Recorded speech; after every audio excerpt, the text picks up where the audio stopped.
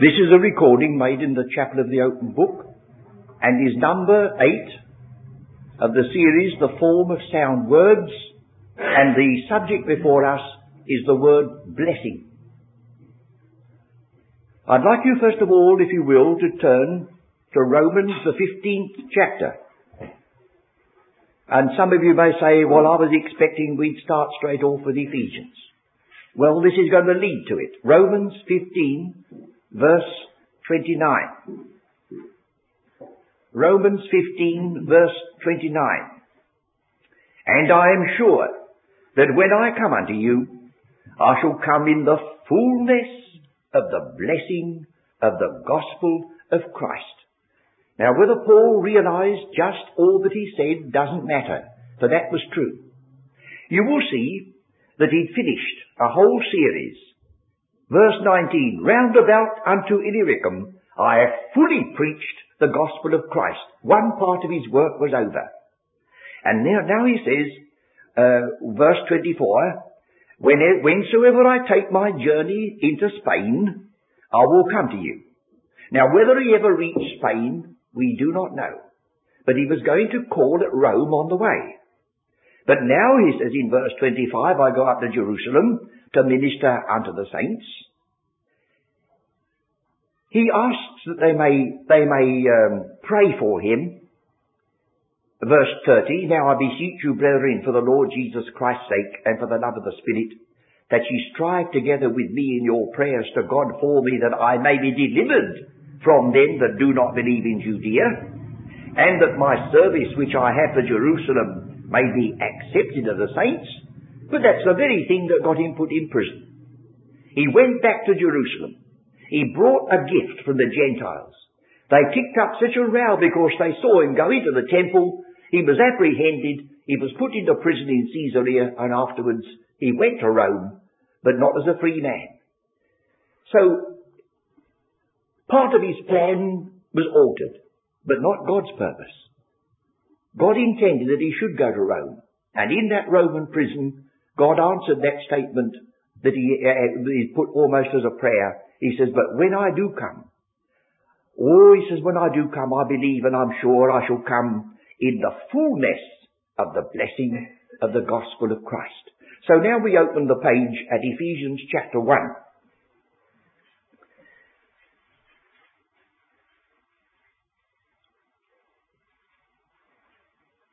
The first two verses are the address on the envelope and the salutation. The very first word in our calling, the very first word in the epistle written to give us our position is the word blessed. The very first word, blessed. And it's not asking for blessing. It's not saying, oh, do please bless me. It says, oh, blessed be God who hath blessed us. Isn't that symptomatic? We've got it already in Christ. All we can do is to reflect it back and say, blessed be God who hath blessed us. When you're teaching children, there is a need to remember that you must go here a word, there a little, here a little, precept upon precept, line upon line, over and over again so that they get it. But if you're speaking to adults, it should be only necessary to say a thing plainly once and go on. Well, you'll discover that is rather a character in some of the terms used in the prison epistles, because those to whom these epistles addressed are reckoned to be adult, grown-up believers. The only occurrence of the word blessing in the whole of Paul's prison ministry is in that one verse. He never says it again. You see, you could emphasize a thing by saying it over and over and over again. You couldn't miss the word righteousness or justify when you read Romans. Or you couldn't miss the emphasis upon faith as they were against works of law in Galatians. But here, it stands out in all its solitary oneness. Blessed, blessing, never again said. And it's true of other key words in these prison epistles. Accepted in the beloved. What a precious thing that is. Never again does he use it in the prison epistles. Never. We are told in the second chapter that a part of our blessed position is we are reckoned to be seated together with Him. Never says it again. So you see, we want to be careful when we're reading those epistles that belong to our calling, lest we miss something through just being too casual. Blessed be God who hath blessed us. Now perhaps we'll notice, first of all, the fact which we've already seen in the story of Balaam and Balak, that blessing is just the very opposite to cursing. But as it gives us another point of view, if we'll read another section, Deuteronomy chapter 27, you will see that this is most intentional. Deuteronomy 27.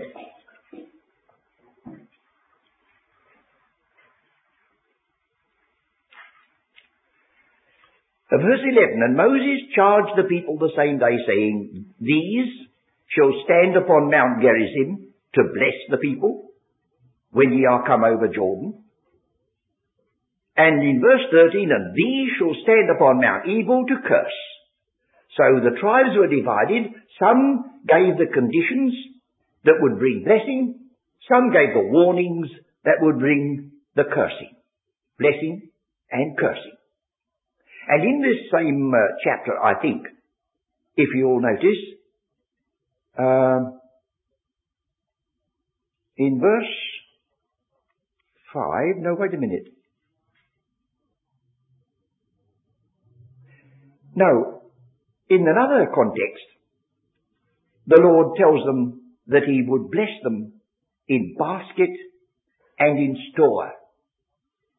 Their blessings were not spiritual blessings. They came from God, but they belonged to their earthly calling as a kingdom of the earth. But we are told in our context and in our epistle that our blessings are all spiritual. Well, now suppose we notice another feature. That whenever God makes a start in the Bible, in the Old Testament, you can see it, He pronounces a blessing. Oh, what a testimony to the frailty of human nature, isn't it? Genesis 1:22. Here's where Adam is introduced into the story.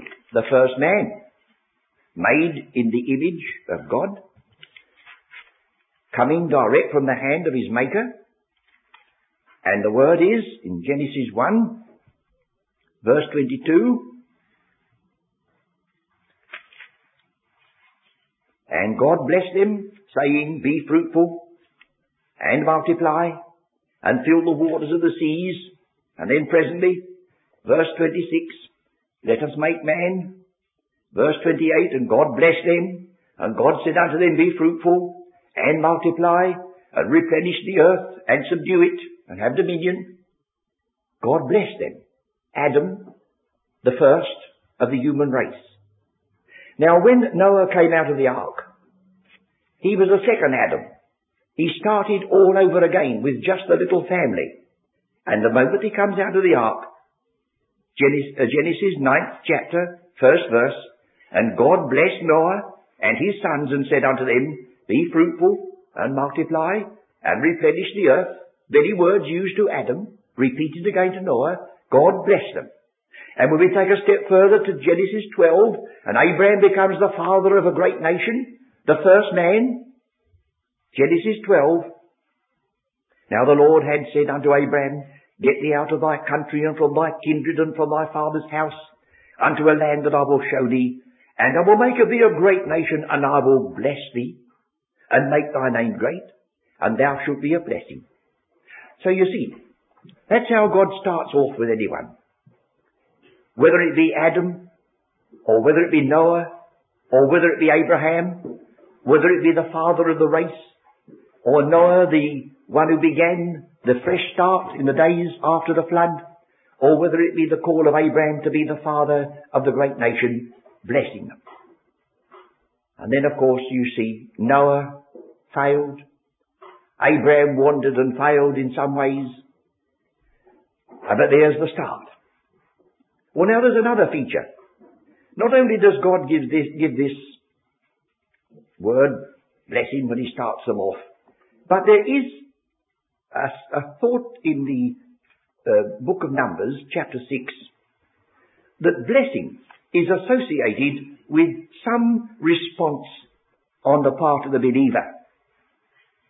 You know, in the last 3 verses of Numbers, last 4 verses in Numbers 6, we have the high priest blessing.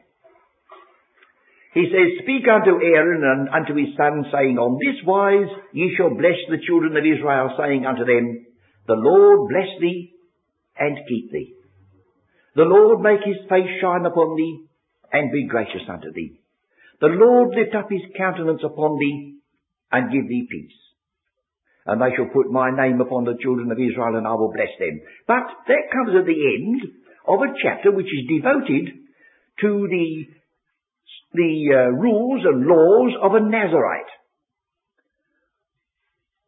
Verse 3, "He shall separate himself from wine and strong drink, shall drink no vinegar or wine or vinegar or strong drink, neither shall he drink any liquor of grapes, nor eat moist grapes or dried. All the days of his separation shall he eat nothing that be made of the vine tree, from the kernels even unto the husk. All the days of the vow of his separation there shall no razor come upon his head, until the days be fulfilled." It's an extraordinary picture of separation. And when that chapter is finished, you see, when that chapter is finished, those who are separated like that unto the Lord have this tacked onto them, this high priest blessing. "The Lord bless thee and keep thee. The Lord make his face to shine upon thee and be gracious unto thee. The Lord lift up his countenance upon thee and give thee peace." So in a measure, there is, first of all, the giving of this without reserve by God, but also there is a suggestion that there should be some echo in the heart of the one who receives it, as though the fact that it's not deserved should not make you careless with regard to your life and walk. Now, Psalm 67, the first few verses, may give us a word too here. Psalm 67. "God be merciful unto us, and bless us, and cause his face to shine upon us." You see, that's picking up this high priest blessing as a consequence of the Nazarite position. "That thy way may be known upon the earth, and thy saving health among all nations. Let the people praise thee, O God. Let all the people praise thee. Oh, let the nations be glad and sing for joy, for thou shalt judge the people righteously and govern the nations upon the earth. Let the people praise thee, O God. Let all the people praise thee. Then shall the earth yield her increase, and God, even our own God, shall bless us. God shall bless us, and all the ends of the earth shall fear him." There's Israel, but how careful it is that God should be praised, and the God who blesses them should be blessed. Well, then, the next thought is that there are 2 words in the Old Testament that are translated bless, which I think we ought to know. Psalm 95, verse 6, will give us one. Psalm 95, verse 6.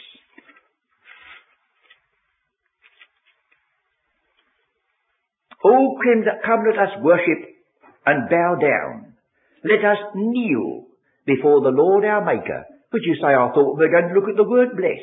Yes, because the word bless, barak, B-A-R-A-K, means to bend the knee. It means to invoke a blessing. It is sort of bowing in the presence of the only one who can bless you. So there's one of the first meanings of the word to bless. But there's another one, which is the consequence of blessing. And that is Psalm 1 verse 1. "Blessed is the man who walketh not," you remember. And that's the word happy. You know how so many times you hear that the one great thing that matters most is what makes a person happy. Well, I think the more you seek for happiness by itself, the less you'll find it, friends. The more you pursue that which is right and true for your own life and calling, happiness comes without looking for it. And here we have, happy is the man who's not spending all his time trying to find happiness, but spends all his time in seeking to walk in harmony with the mind and will of his God. So now we come to the New Testament, once again, to the epistle to the Ephesians. And here, this particular word, blessing, is a word that has entered into our human language, the ordinary English language I mean. It is the word eulogy. And now very often that means a bit of flattery. Alas. You have a public dinner and some person who is going to be honoured after the dinner is over, and they feel quite satisfied with themselves and one another. Somebody stands up and gives a eulogistic speech. And honestly, I should imagine the man who's being spoken about wonders whether they're talking about somebody else for the things they say about him. But God doesn't flatter. God doesn't flatter. And here's the wonder of it. This word, made up of two parts, EU, in our pronunciation EV, or we retain the EU in the word eulogism. It means something that is well or good or acceptable. And the other one is to speak. Just that. God has spoken well of you. Won't you speak well of him? And it's not merely words that are in view. It's deeds as well. God hath spoken, so he says, oh, let us speak well of God, who has spoken well of us. Now there must be one more word added to that, otherwise it would be a mockery. So I look to see. Blessed be the God and Father of our Lord Jesus Christ, who hath blessed us in Christ. It's no good saying with all spiritual blessings, no good saying in heavenly places, if you can't add the words in Christ. But if in Christ, then these others follow. Now there's another word parallel to the Old Testament that means happy. I think we must add that to our list before we go further. And they are found in Timothy, 1 Timothy and Titus. The 1st of Timothy, chapter 1, verse 11. We are a little bit hesitant in ascribing happiness to God. We must be careful that we don't conceive the idea that things happen with regard to God. In our case, you see, a good deal of our happiness depends upon what happens, but not so with God. Nevertheless, the word that means happiness, far more than it means blessing, is found in 1 Timothy 1:11. According to the glorious gospel of God, not merely who is blessed, but who is happy, which was committed to my trust. There must be some reason why Paul adopted that word instead of the one that he used in Ephesians, so we must allow for it when we're considering. God is so over and above all his works. He sees the end from the beginning. He's not distressed by the way in which things turn out sometimes badly. He's perfectly happy with regard to it, because I believe the word happy has a view to the end product, not so much the beginning. And you might test that by looking at the next occurrence of this same word in Titus chapter 2:13. Titus chapter 2:13. The verse reads, looking for that blessed hope. Well, I don't suggest we should change it, but remember, this isn't the word that we got in Ephesians. This is the word happy. This has to do with the end, when no more happenings can ever interfere or spoil the true happiness. And you might notice that he's speaking there to those who have received salvation in verse 11. He says, the grace of God that bringeth salvation hath appeared to all men, teaching us. Then he goes to speak of the separating element, like the Nazarite, denying ungodliness and worldly lusts. We should live soberly, righteously and godly in this present world, looking for that blessed, that happy hope, and the glorious appearing of the great God and our Saviour, Jesus Christ. So there we've got the two words in Old Testament, Barak and Ashri in the Hebrew, Eulogitos and Macarios, blessed and happy. Well now, this word blessing is associated with the gospel. I think we ought to include that in our consideration. And we notice in the Roman epistle, chapter 4, he quotes from Psalm 32. Romans 4 will be sufficient.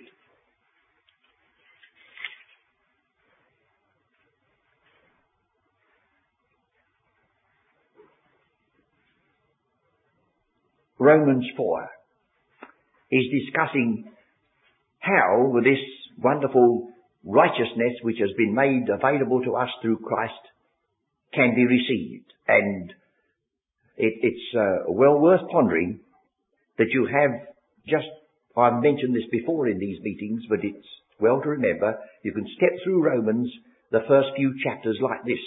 Chapter 1, righteousness revealed. That's verses 16 to 18. For therein is the righteousness of God revealed. Then chapters 2 and 3, righteousness required, because it says, all the world brought in guilty before God.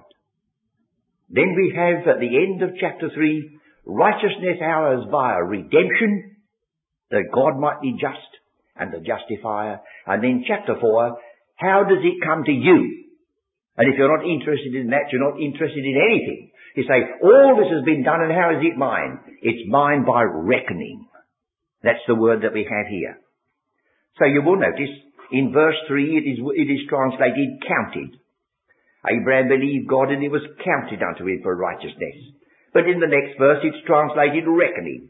Now to him that worketh is the reward not reckoned of grace, but of debt.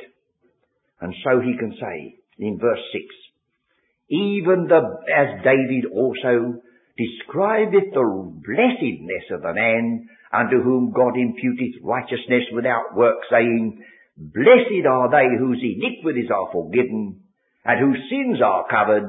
Blessed is the man to whom the Lord will not impute sin. So he says it 3 times over. And he could have said it many more times over, and we would agree with him.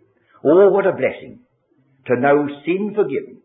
Oh, what a blessing to know that not only the negative has been accomplished to take away, but the positive is also there to put on. For we don't stand naked in the presence of God. To be forgiven is half the story. To be justified is the complete one. The sin is taken away and the righteousness is imputed.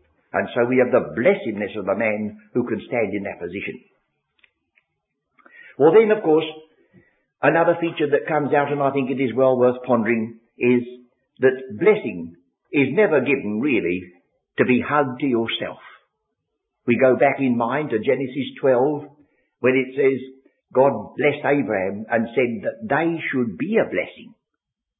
And that most astounding verse, I say astounding in prophecy, in the 19th chapter of the prophet Isaiah. Now before we turn to it, you do remember, don't you, that the 2 outstanding enemies of Israel were the Assyrians and the Egyptians. And you may imagine that when Israel entered into the glory of their high calling, the enemies, the Assyrians and the Egyptians, would be subjected to the wrath of God. Well, here's something in Isaiah 19 that calls a halt to that and makes you really wonder how you're ever going to anticipate what God will do. Isaiah 19, the last few verses.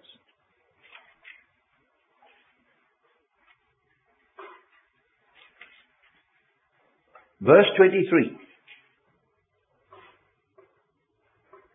In that day shall there be a highway out of Egypt to Assyria, and the Assyrians shall come into Egypt, and the Egyptians into Assyria, and the Egyptians shall serve with the Assyrians. In that day shall Israel be the third with Egypt and with Assyria, even a blessing in the midst of the land. Could you believe that? Well, it's written. Israel are going to be a third with those who were once their most bitter enemies, whom the Lord of hosts shall bless, saying, blessed be Egypt, my people, and Assyria the work of my hands, and Israel mine inheritance. No wonder the Apostle Paul, looking at the end, said, Eye hath not seen, nor ear heard, neither hath it entered the heart of man, the things that God has prepared for those that love him. Here's one light that we do well to keep, even though we may not be able to fully enter into it or explain it. And then we've said that Abraham, he was blessed, that his people who were his descendants should be a blessing. Would you just look at the way the Lord speaks in Malachi chapter 3. Malachi chapter 3.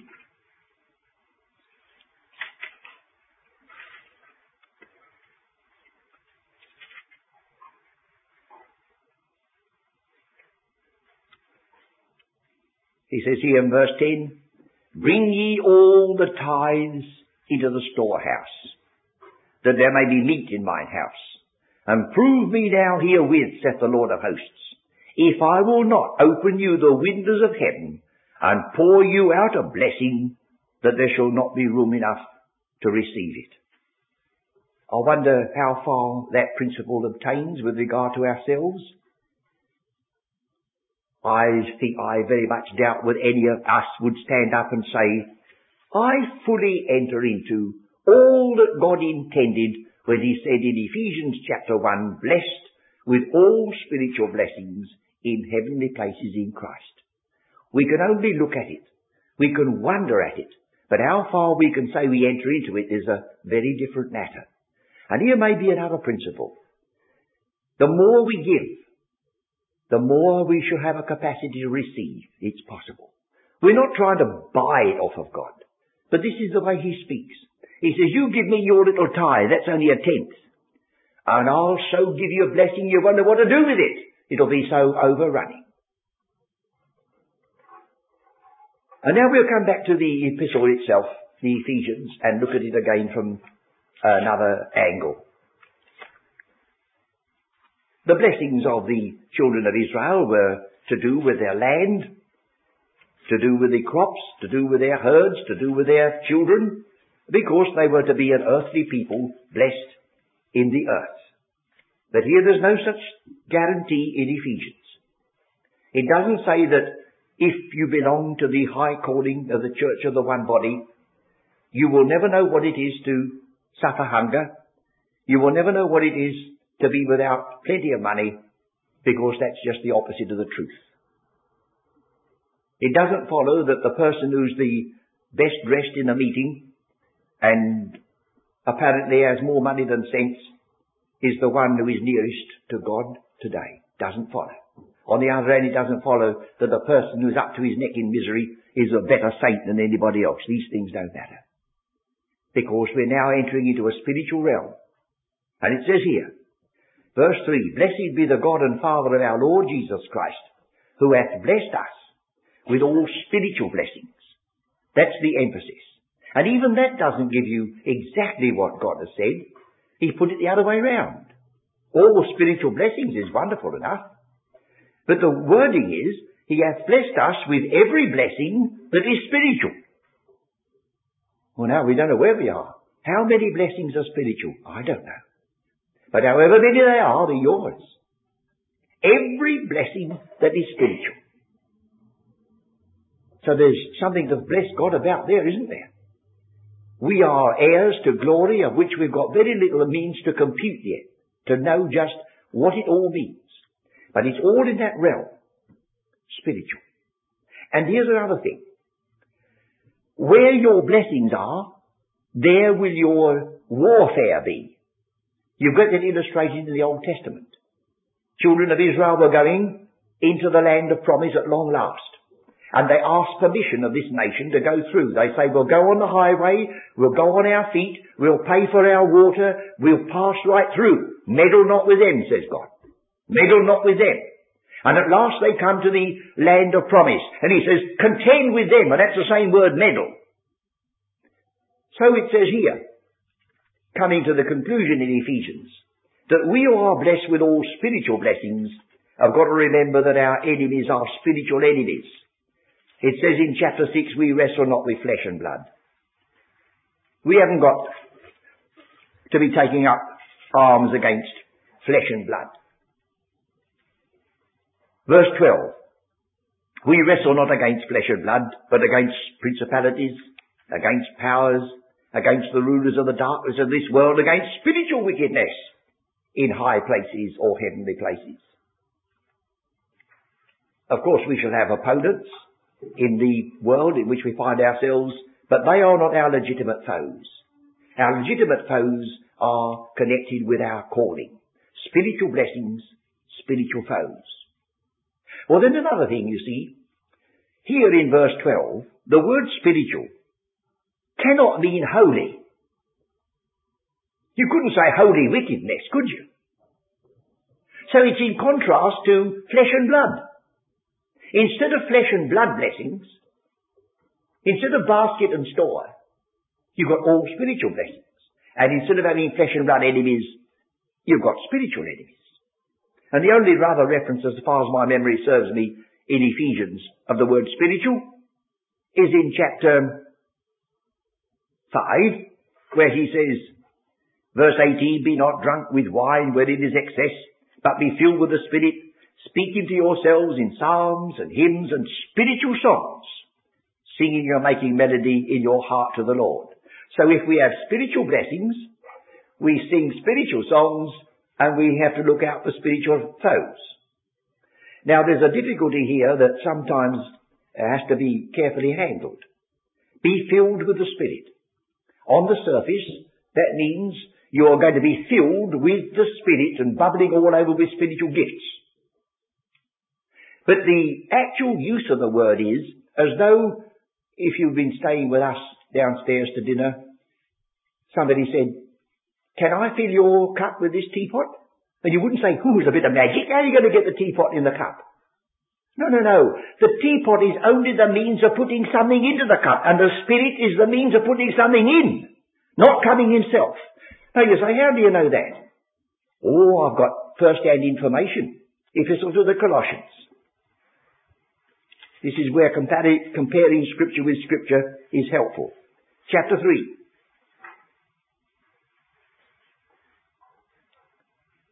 Verse 16, let the word of Christ dwell in you richly in all wisdom, teaching and admonishing one another in psalms and hymns and spiritual songs, singing with grace in your hearts to the Lord. You see, that's the same thing, isn't it? I'll read it again in Ephesians, so that we get the two together. Be filled with the Spirit, speaking to yourselves in psalms and hymns and spiritual songs, singing and making melody in your heart to the Lord. So where one epistle says, be filled with the Spirit, the other says, let the word of Christ dwell in you richly. You know what the Spirit is doing now. The Spirit is taking of the things of Christ and giving them to you. That's the work of the Spirit today. Not to speak of himself. Not to give you supernatural gifts, but to be sure that Christ is all and in all to you. That's a thing that's worth remembering with regard to our high calling. Christ is being ministered to us by the Spirit. And that is a part of this word, the use of this word, spiritual. And we go back again to chapter 1 of Ephesians, and we notice that it's given just that other definition. These blessings of which we are concerned just now are every blessing that is spiritual. And they are to be enjoyed somewhere in heavenly places. Now, we must admit that the word places is not there. It's simply in the heavenlies. In the heavenlies. But, if you look at Ephesians chapter 4, you'll find where those heavenlies are. Ephesians chapter 4. Verse 8, wherefore he saith, when he ascended up on high, he led captivity captive and gave gifts unto men. Now, that he ascended, what is it but that he also descended first into the lower parts of the earth?